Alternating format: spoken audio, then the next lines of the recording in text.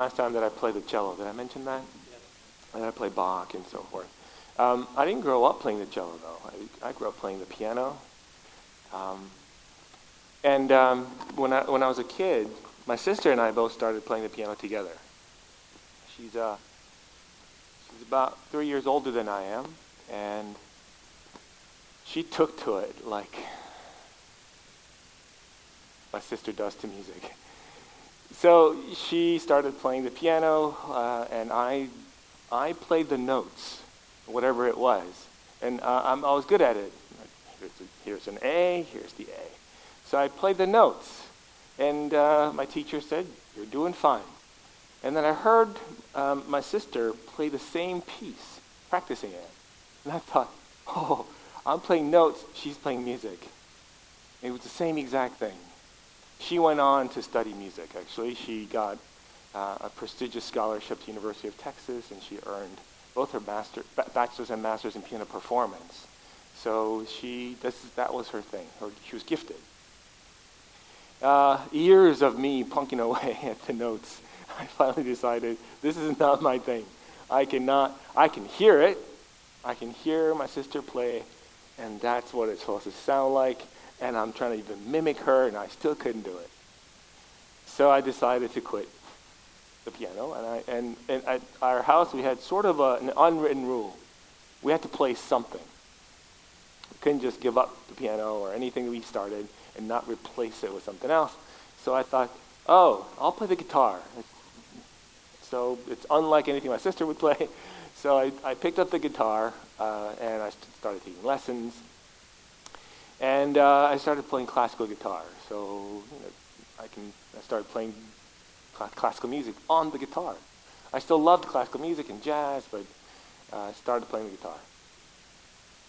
That didn't last too long either. I mean, I did play for a while, a few years, but there wasn't much else you could do, really, with the guitar, unless you're in a band or something, and I didn't want to join a band. You could sing and join a band, but I didn't want to do that. So, long story short, I ended up finding my instrument, let's see, now 10 years ago. So my son was 7, 8, around that. And he also started with the piano. And he continued with the piano. And he was watching this YouTube video of a cellist playing music from Star Wars. And it was a funny video, and he thought, I want to play that instrument. I said, are you sure? That's the cello. It's pretty hard. It's one of the more difficult instruments you can pick up in the whole orchestra. So cellos and violins are notoriously difficult. And so I said, are you sure? He said, yeah, I'm sure. And I said, here's the rule. If we are investing into a cello and taking lessons, you can't just up and quit. He was sure he would continue, so I said, okay. So we got him a cello, a student cello. He stuck with it for several years, but during that time, I thought, why didn't I learn to play the cello? I mean, we're going to the lessons anyway. I have to drive him, right? I'm the chauffeur, so I got there, and I said, I'm just sitting there. So I asked the cello teacher, hey, do you teach adults too? And he said, of course. Half of my students are adults. Some of them are retired, and they want to learn a new instrument. So I said, okay, I don't have that kind of time, but I'd like to learn a new instrument, and the cello, I've always loved the cello. So my son and I started taking lessons together. Then he quit 2 years ago. And I continued. He quit 2 years ago, but he has continued his piano. He's actually studying music with a piano professor at Malone, and he wants to continue that. Probably not as his main career, but he wants to continue music. He's playing Chopin right now, a nocturne, I think in B flat. So one of the things that he and I have in common is this. We practice very poorly. We practice a lot, but we practice poorly. I know this because my sister has told me so and told Thomas so. Thomas is my son's name. So my sister, being a pianist, and she also gives lessons, and she's done that her whole life. So if you're playing a new piece of music or something that you're working on, you start playing, and you get to a little measure that causes you to hiccup, right? The parts you just can't play very well. what I do, and I've noticed this about my son, we start over from the beginning because we just messed up. It's a little OCD. You're playing okay, you messed up, so what do? Start from the beginning. And you go back and you play and you mess up again and you start from the beginning. So you learn the first two measures really well. And then you get the one piece right, finally, and then you move on. So that's a really bad way of practicing because what you just did is practice it wrong 50 times and once right. And then what you're supposed to do, according to my sister and every music teacher I've had, if you come to a measure that's giving you trouble, ignore everything else. Just play that over and over and over. Not until you've gotten it right, but after you've gotten it right, as long as it has taken you to get it right, you repeat it that many times. So if it's taken you 2 days to get it right, you play that thing 2 more days. That evens out the wrong and the right. And the muscle memory then kicks in. And then you move on. And then you play again, easy parts. Oh, goodness, hard part. And you pause there and you just play that piece over and over until your mind learns that little measure. That's the right way to practice. I still can't do it. I still want to start over. I just messed up. Can I start over? But then I realized it's a total waste of time when I'm doing it this way. I can play the first measures now, but why do I want to keep going back? It's just a bad habit. And it's a little OCD, so I have to break that. So what I started doing was, when I'm working through, I mentioned Bach, when I'm working through Bach, and there are a couple of measures in each movement that give me trouble. So I highlight that measure, so I know which one it is, and that's my warm-up. The next time I'm practicing, I'll go straight to the parts that I can't play, and I'll warm up with those parts. And that way I'm not thinking of it as I'm playing the music, I'm just warming up with these little highlighted parts. So I've learned a better way of practicing. Why do I tell you that story? Because I think most of us have learned or at least heard about ways of doing theology that's okay, that's really good, and really bad. So today, last week we talked about what is theology. It's faith-seeking understanding. We explored that idea. Today I'd like to talk about how do you do this thing then, this seeking understanding. So theologians talk about doing theology rather than just learning or studying theology, because it is something that we do. And one way of thinking about this, and this is a very old way of thinking about doing theology, is it's very cognitive. Remember the domains? We talked about the cognitive, the affective, and psychomotor domains. So knowing things, like knowing the Bible. But knowing the Bible isn't enough because, for example, I know the passage after Moses finally agrees to go and deliver God's people. He agrees. Remember this dialogue Moses has with God at the burning bush, and he keeps making excuses, and he finally agrees to it. I know the biblical passage then does something really, really strange. It has a story of God wanting to kill Moses. And then he goes home. Zipporah, his wife, circumcises their boy, takes the foreskin and touches it to his foot. And God says, okay, I'm not going to kill you anymore. And that's a text that I know, but I have no idea what to do with it. I've never preached that passage. I've never taught that passage because I have no idea why.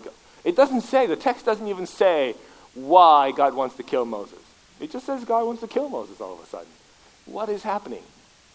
So you can know the Bible and yet not have any idea what to do with it. And on the other side, we have Christian ideas because we're taught them, but we don't know where they come from. So at my home church, I sit in the very back because my pastor and I are friends, and he knows what I do for a living. I'm a biblical scholar, and when he's preaching, he feels a little nervous when he is trying to explain or teach a passage from the Bible, and you've got a biblical scholar sitting there. And initially, when I started attending the church, he said, "Do you just shake your head at me every day, every time I preach?" Like, "No, you're not." I said, "No, it's not. That's not my attitude when I worship. I'm not here as a scholar. I'm here as someone who wants to worship God with you." And he said, "Yeah, but every once in a while I must say something." You're like, "Yeah, you're taking that out of context. Or that's not what the text means. You're thinking that, right?" It's like, yeah, sometimes it happens. I'll be honest. I can't turn it off completely. That's what I do, right? So I sit in the very back. But every once in a while he does this. He has a wonderful sermon. Love it. I absolutely love what he's saying. Solid Christian ideas. But then the text he's teaching from is the wrong passage for it. The text doesn't say that. The text seems to be talking about something else, but he's talking about something really, really wonderful and deeply Christian, but it just doesn't relate to the passage that he's looking at. So then that can happen too. You can know a passage and not know what to do with it, or we have these great ideas and we just don't know where we got it. So we can think of doing theology as kind of harmonizing all those elements. Another way of looking at theology is, how do we then take those Christian biblical ideas that we have, hopefully they're both Christian and biblical, and how do we then look at the world through that lens? So what does it mean that God is Trinity? How do we look at the world through the gospel of Jesus Christ? When we look at any situation or any need or any decision we have to make, how do we look at the world through that lens? So that's a very traditional way of thinking about doing theology. It's cognitive. It's talking about how do we look at things. And it's good. It's good to do theology that way. We tend to think of doing theology that way as very logical, rational, thinking sequentially, this, therefore that. We tend to think of that kind of theology as driven by a purpose. Like I said, looking at the world. How do we make decisions about, for example, political decisions? If you have to think about something political, do we just simply side with whatever is on our voter registration card, or do we think Christianly about it? How do we let our faith determine what we eat? How do we let our faith determine where we live, how we live? So it's driven by that purpose. It's also focusing often on doctrines. So the doctrine of salvation. You will talk about with other teachers here, what's the mission of the church? So that's missiology, and we think about ecclesiology. How do we function as the church? Those are doctrines. So the older way of thinking about Christian theology, or the traditional way, was very cognitive, and all those things that's on the screen right now, logical, purpose-driven, and focusing on good doctrine. And that's good. We should have good doctrine. But there might be a better way of thinking about this.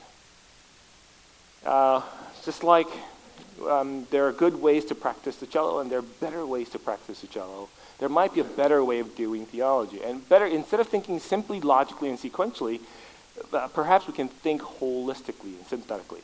Synthetic and holistic means looking at the big picture, and synthetic is taking two ideas and putting them together. So synthesis, putting two ideas together. So rather than think, here's my doctrine of ecclesiology, here's my doctrine of salvation, well, how do those two connect? Where does the church play, what role does the church play in our understanding of salvation? So that's synthetic and holistic.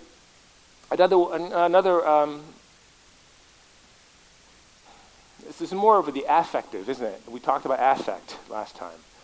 Beyond cognitive, what is our attitude toward our theology? So when I started my seminary studies, I had a professor tell me this once, and I was so confused initially.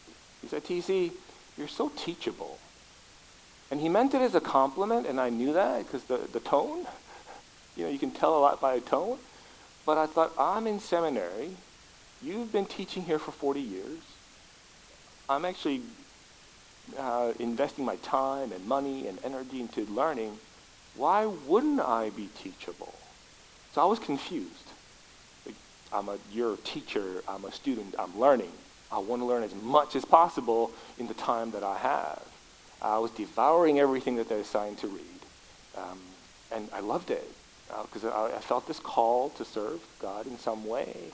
And I was in seminary, and I wanted to learn as much as possible. And he said, you're so teachable. It's like, okay, thanks, I guess. And then I became a teacher. And I finally understood why that was a compliment. Because the majority of my students don't want to learn anything new. They want me to confirm and affirm what they already know.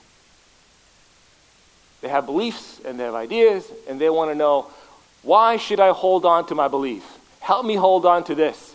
And I don't.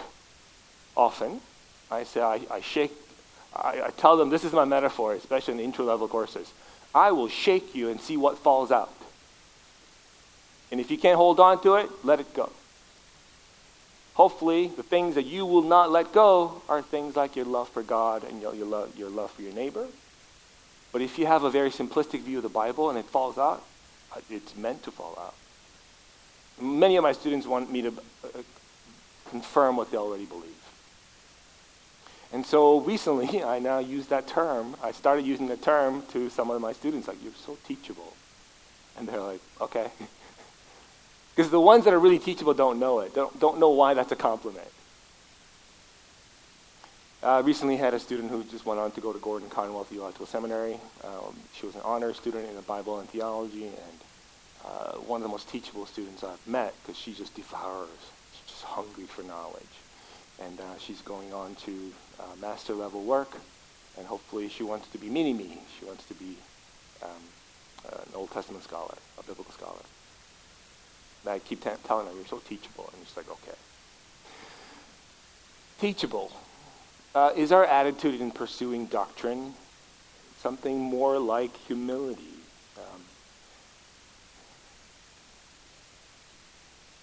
As I get older, I realize I don't get into theological debates as much as I used to when I was a younger man, and I was really interested in theological ideas. I used to love debating people, and exploring ideas that way, and I don't do that anymore. Because I realize there's so little I know. There's so much more to know. And debate doesn't seem to actually change anyone's minds anyway, and it's not a great way of learning. Dialogue is a good way of learning. Debate isn't. Debate actually entrenches you deeper into what you think you know, whereas dialogue is open, like, what do you believe? Why do you believe that? Let me explore this. I had a professor who used a great metaphor for important ideas in the Bible or in our faith. So he said this. He said, imagine a marble in your hand. One marble in your hand. And grip it as tight as you can.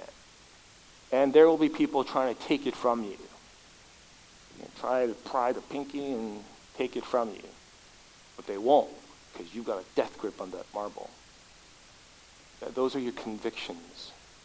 Convictions like the death and resurrection of Jesus Christ for the salvation of all, right? All who believe. The love of God. So when you've got like death grips on a couple of marbles, those are your convictions that you can live and die by, and that's it. Imagine you put 2 marbles in each hand, okay? 2 marbles. 3, 4, 5, 6. Yeah. Now, how tightly can you hold on to them all?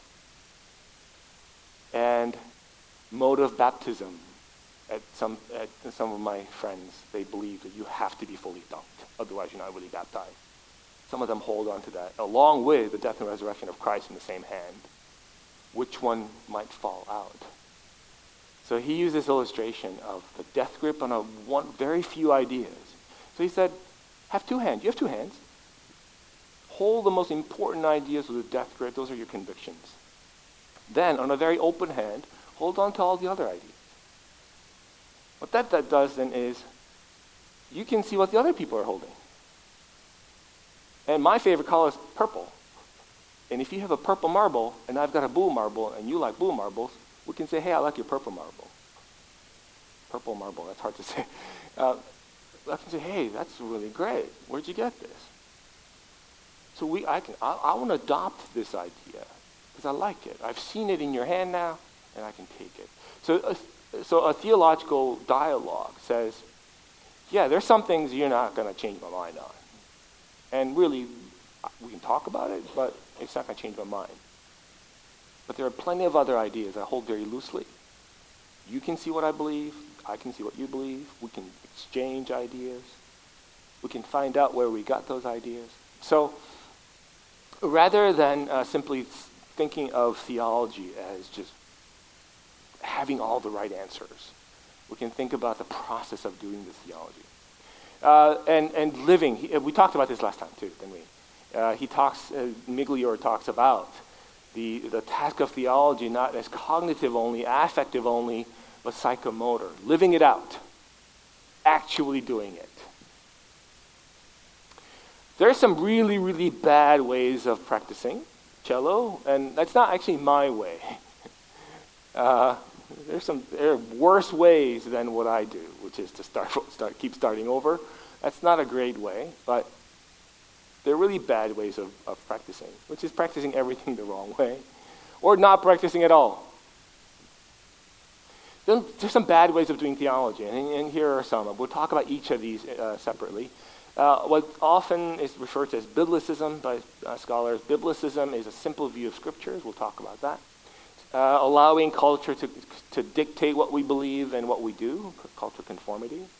Or what scholars now call radical individualism, or individualism to the point of disregarding the collective. Okay, so each of these, biblicism. I used to hear this phrase a lot. It's kind of been fading out. No creed but the Bible. Or in a discussion of some kind, someone will say, well, the Bible says this and I believe it. That's good enough. I'll hear very simple ways of thinking about the scriptures, and the scholars call this biblicism. And you could argue, well, isn't that just a high view of scriptures? They're saying, I have a really high view of scripture. I'm going to let that dictate what I believe. But it turns out that's really a terrible way of looking at scripture. Here's why. The Bible is from ancient cultures, long ago, from as early as perhaps 1500 BC is when the earliest parts would have been written down. It's from about at least 1500 years of writing and multiple books over that time collected into our Bible. The Bible is not just one book, many, many books from different time periods written in ancient and dead languages. So the Greek today is not the same Greek of the New Testament. Hebrew today is not the same Hebrew of the Old Testament, and so forth. So they're ancient languages from an ancient culture from a long period of time. And written by a bunch of different people, different contexts. I have trouble reading Shakespeare. That's only a few hundred years old. When I get to Chaucer, I have no idea what he's saying. Shakespeare I can kind of make out if I slow down and look up a few words, like fardels. What's a fardel? I have to look it up. Or a bodkin. Apparently bodkin is a knife. So I can read Shakespeare with a Shakespearean dictionary, and slow down so I can, okay, he's saying, who would fardels bear to grunt and sweat under a weary life? Who would carry these burdens when he can kill himself with a bare knife? When he himself might his quietus make with a bare bodkin. So I can slow it down, look up some words, and I make sense of it. When I get to Chaucer, I can't even. It's too old. It's still, again, just a few hundred years old. Imagine reading Anglo-Saxon languages 1,000 years old, or 2,000 years old. It wouldn't look like anything we would recognize. So that the Bible was written over 1,500 years, starting about almost 2,500 years ago, or longer for us. There's lots of debate of when the Old Testament might have been written or collected finally. So the Bible is really, really complex.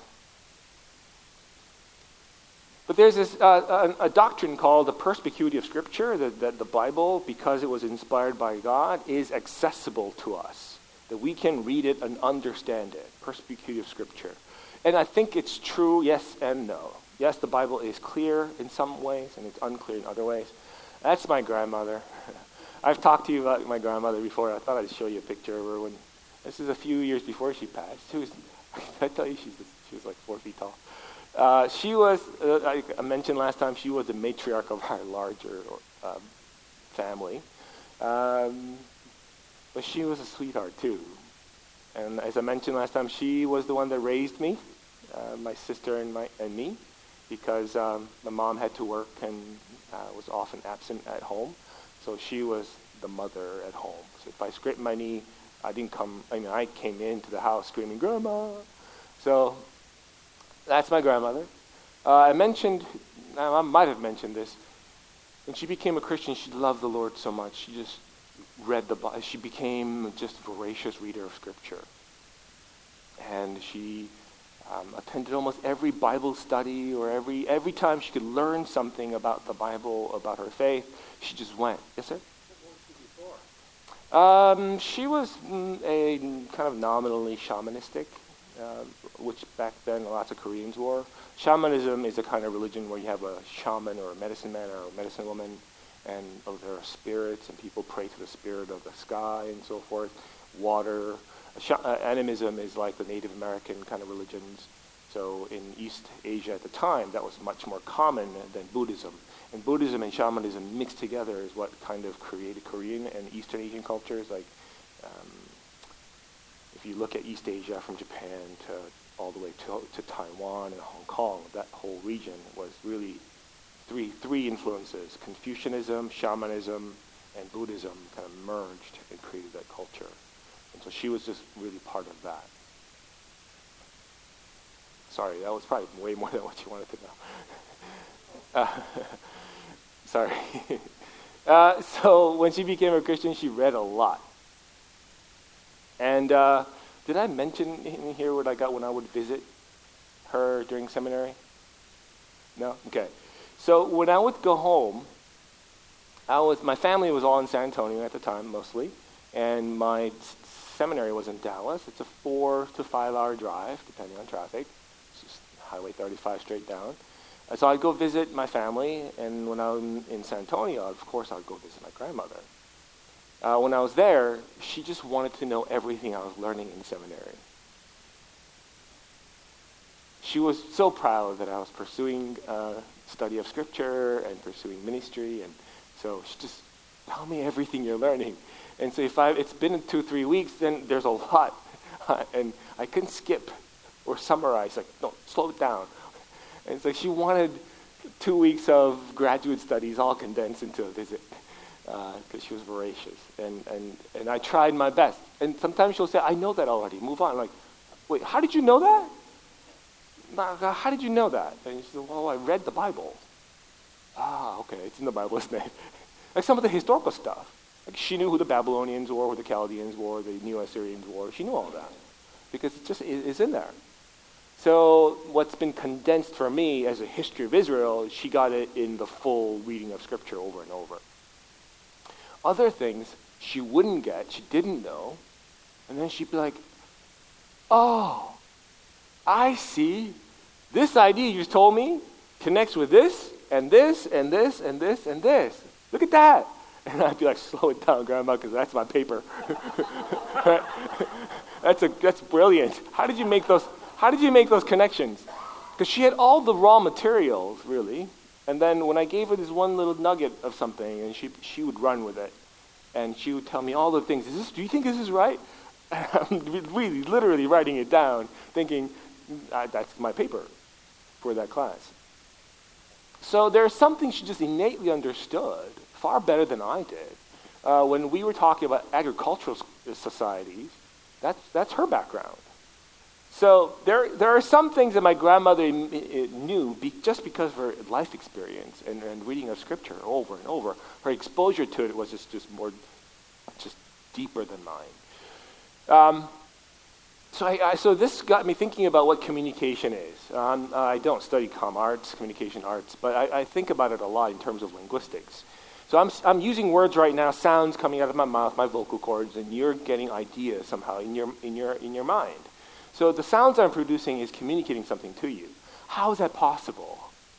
Because the words themselves have nothing to do with reality. So, you can call water, or agua, right? Agua in Spanish. It can have different sounds. In Korean, it's muy, shui. So the sounds have nothing to do with the thing itself, and yet we are able to communicate. How does that happen? And I think it happens because of common experiences. So I had this, I usually do this thing with my students. Try and describe the taste of milk to me. Can you try? What does milk taste like to you? Imagine I've never had milk. I'm trying to explain what milk tastes like to someone who's never had milk.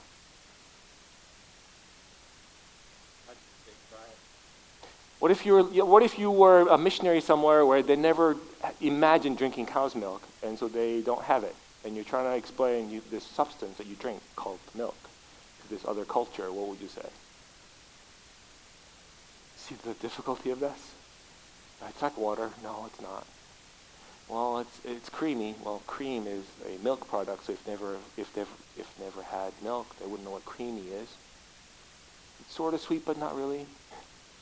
It's really difficult. The other challenge, this was not my challenge, the word blue. So when I was in college, we had a group of friends and we did a lot of things together, but among them was a woman who was born blind. She was born blind. And she was really just, she was born that way. She was very well adapted to her environment. Only thing she couldn't do really was drive, right? Because you can't touch your way out when you're driving. But boy, she could use that stick in ways that I would have never imagined. She could tell every step as she's walking. And she tried to explain to us that there's some things that she will never understand. And one thing is color. And so she challenged the whole group, and these are all very bright students. We had Harvard students and MIT students, and this was in Boston, and lots of smart kids. And she said, help me understand the color blue. And we tried. We went. Every time we got together, someone would come up with something new. So one time we were going down to Martha's Vineyard, and someone said, I got it. The color blue is cool. It's a cool color. When you look at it, you feel cool. And color red is warm or hot. You feel warm when you look at it. And so she says, well, give me something blue then. And so somebody gave her something blue. And she touched it. She said, this feels no cooler than any other object around me. Because she knows what temperature feels like. And it occurs to me now what the challenge was. We had no shared experience to speak of. Her experience was so different from mine in terms of eyesight that we couldn't share that. But we could talk about everything else, like music. She loved music, and I love music. So we could spend 2 hours talking about just music and not know that 2 hours passed because we had that in common. So when we think about experiences that people have, so Moses, the author of Genesis, let's say, and my grandmother, when you look at their lives, they've had obviously common experiences that's common to all humanity, including things like birth and death and food and hunger and desire and love and family relationships. So Moses, the author, and my grandmother would have shared lots in common. So there's something innate in the communication that takes place, and she gets it. In the text of Genesis 12, it says, now there was a famine in the land. Uh-oh. So Abraham is shown this land. I'm going to give you this land, Abraham, or Abram at the time. God tells Abram, and Abram says, okay, this is great. He builds an altar, worships God. And then there's this phrase occurs. In Hebrew, it's ominous. In English, it just says, now there was a famine in the land. And I used to read that all the time, like, oh, there was a famine in the land. Okay, so he went somewhere else. My grandmother said, oh, my. She knew in an agricultural society, famine means possible starvation. It's almost like saying now there was a Great Depression on the land. It's dark, it's foreboding, and it's worse than just the Great Depression. Everybody could starve to death. So she understood some things, and also my grandmother, when I compare her with Moses, they actually share some experiences that I don't have with them. Some unique experiences. For example, war. I've never personally experienced war. Moses has, and so has my grandmother, twice. She's experienced things like nobility and what it means to belong to a noble family, what it means to have leadership, to live in agricultural societies. We live in an industrialized society where we look at farmland and we don't think much of it. So there's a lot that she shared with Moses that I don't share. So in a way, that doctrine of persecuted Scripture, that Scripture is clear, yes, but also no. The New Testament says God gave the church teachers. I'm standing right here, right? Why am I here? Why do you have pastors who teach the text? because some things are beyond common experiences. So there are some things that I've done in order to share more, let's say, with Moses. I've learned biblical languages. So when I read Genesis, I read it in Hebrew, the language that the author would have used. And the longer I read and live in the Hebrew languages, it makes sense to me beyond translating into English. So I was trying to explain to my students in my Hebrew 1 class that the Hebrew to be verb doesn't exist. There's no to be verb like the English to be verb. So we say in English, she is tall. In Hebrew, you just say she tall. You don't really need the is. In fact, you can't use it there. If you use the to be verb in Hebrew, it sounds really awful and weird because the to be verb means to exist, to be or not to be, that kind of to be. It's not a copula that links two words together like she is tall. So if you use the to be verb there, it would say she exists tall. Like what? The word haya in Hebrew, to exist, to be, is the root of the word Yahweh. God is, God was, God will be. That's the word. So it's not a copula or a linking verb like English to be verb was. But I'm trying to explain this to my students, and I'm like, doesn't that make sense to you? Like, she tall, he smart, table long. I don't need the to be verb. I've lived in the Hebrew mindset for too long. And I understand Hebrew without translating it into English now. I used to have to, but I don't anymore. I've studied their history, so share more. I've studied their culture, so again, trying to get closer to their experiences. I've learned their literary styles and writings. So each time I do this, you can move closer and closer to the original author, but here's the kicker, here's the rub. Or to be more Shakespearean, there's the rub. Can those two circles ever match perfectly? No. I can never experience all that Moses has. Neither could my grandmother. So that is where our attitude should be, or the affective domain of learning. There should be a level of humility as we approach theological ideas, biblical ideas, knowing that I will never fully understand what someone else is actually saying. So biblicism, it might sound really pious, like, well, the Bible says it, so I believe it. But it disregards the process of interpretation. The Bible actually doesn't say anything at all. It's perfectly silent. Right? May I? Nothing. The Bible only says things when we read it and interpret it. Psalm 23. Oh, I was close. I'm not familiar with this book. I was close. I was trying to find Psalm 23. It's right there. Actually, I don't really need it, but do you remember the famous Psalm 23, the 23rd Psalm? The Lord, or Yahweh, that's God's name there in all caps. Yahweh, the covenant name, is my shepherd. I want nothing else. Because he leads me, because I'm sheep. Don't forget that I'm sheep. He leads me to green pastures. Makes me lie down in it. Now it says something, because we read it.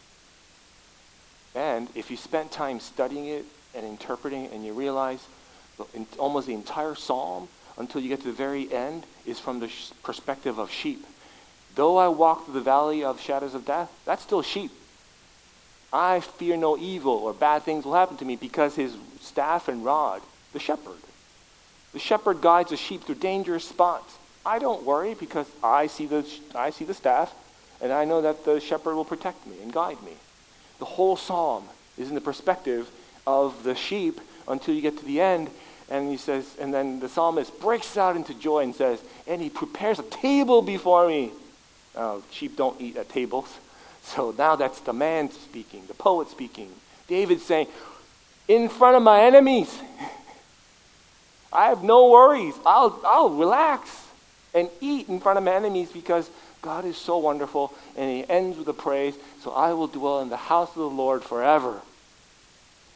It's a confession of faith. So now the Bible says something, but before we did that, it said nothing. The Bible is silent. There's a process of interpreting. Again, I will never fully understand that poet. Those two circles will never meet. But I can try. I am trying really, really hard. I've devoted my life to trying really hard, but I still know I won't get there. So if somebody else says something I disagree with, instead of having an attitude like, you know what, I've been studying this a long time, you don't know what you're talking about. Because every year I teach that psalm with students, because I teach the Psalms every 2 years I teach the Psalms and Job. My students will point something out to me, and I'll go, oh, how'd you see that? Because that student's experience, life experience, is not like mine. So then that person brings something in common with the poet.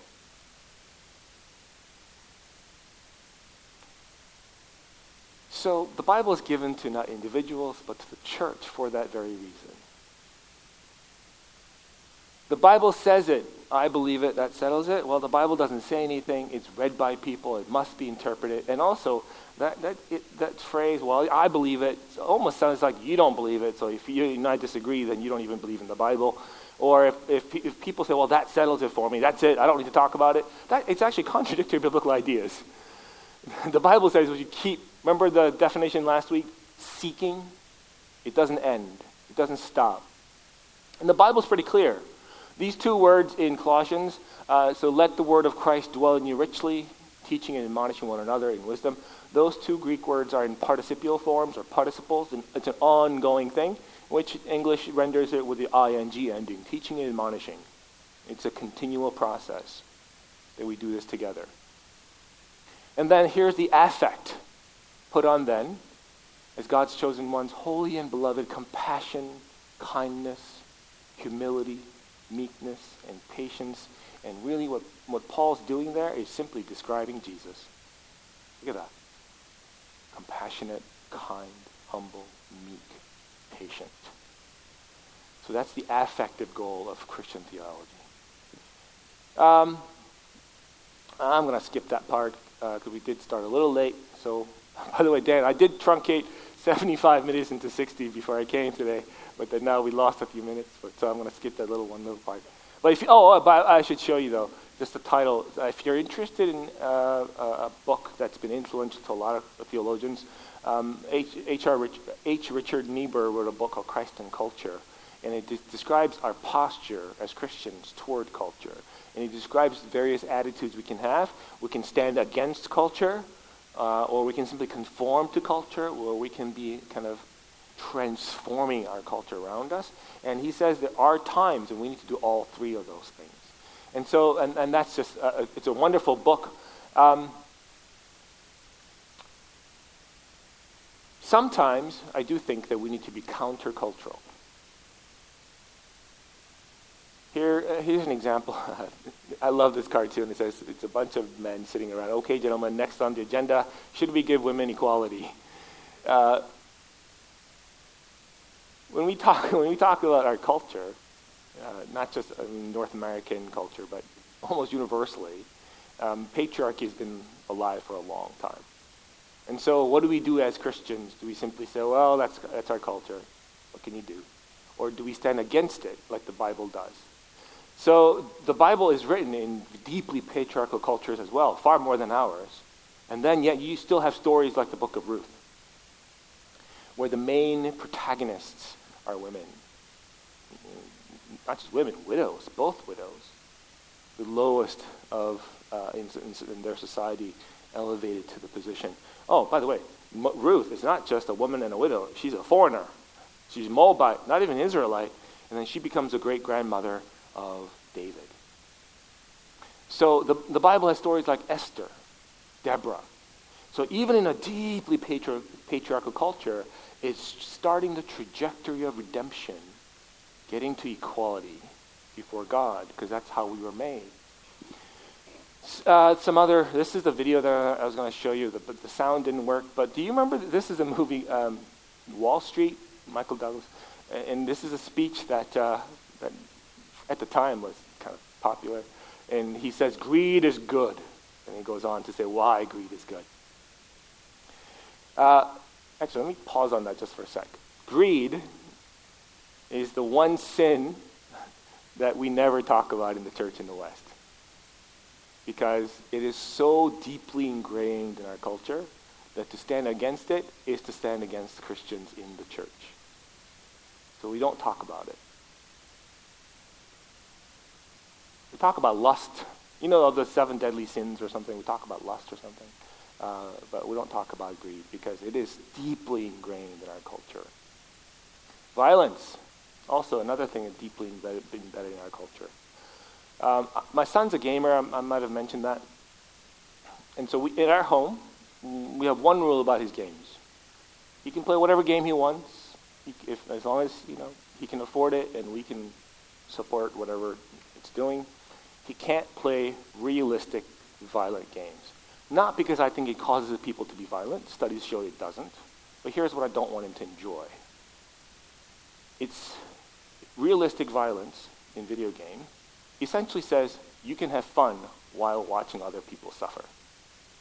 And I don't want him desensitized like that. I want him to hurt when other people hurt.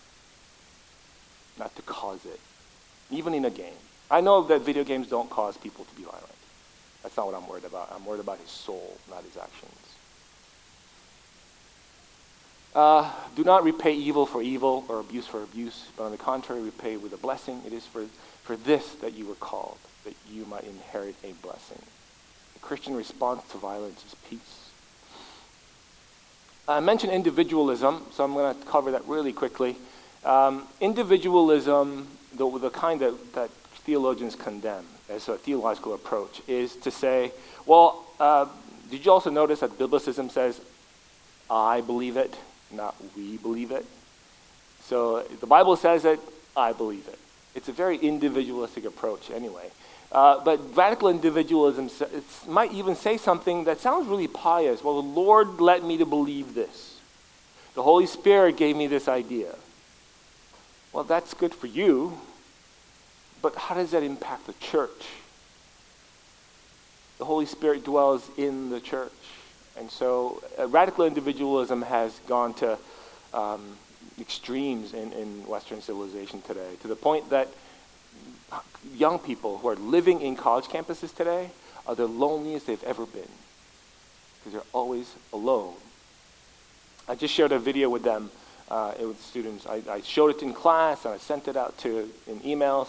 It's a Yale psychologist who is teaching the most popular course ever in the history of Yale, and it's the psychology of happiness. And so she was on CNN doing an interview with Christian Amanpour. And so I sent that video out because students will watch a video. They may not read an article, but they'll watch a video. And so I sent this out because what she talks about in the middle of that video is this. True happiness comes from other-centeredness. So if you say, me, I want to get happy, how do I get happy, self-care, self-concern, then you get actually less happy. But when you start serving others, doing nice things for others, other-focused, other-oriented people are the happiest people.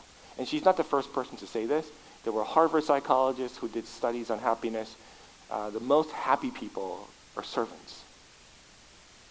And I shared that video with students like, it took 2,000 years and Harvard and Yale professors to tell you something. Jesus said 2,000 years ago, you seek your life, you will lose it. You give it up for others and you will find it. It's like, duh, it was right in there. So I tell them the profound truth of Jesus' teaching is it takes a while for people to actually filter through their science and go, yeah, that's true. Okay. Serving others is at the heart of the Christian faith. I've talked about bad ways of doing theology, some good ways of doing theology, and here's a method that sometimes is called the Wesleyan quadrilateral. And this is really almost common sense now, but it says something like this. We have the Bible, but we need our minds to read it. In fact, if you read something, and if it doesn't make sense to you to do it this way, maybe you're reading it wrong. We have reason, we have tradition that's been passed down from the early church, and we have our experience. So those four components, scripture, reason, tradition, and experience, shape how we think about things and how we do things.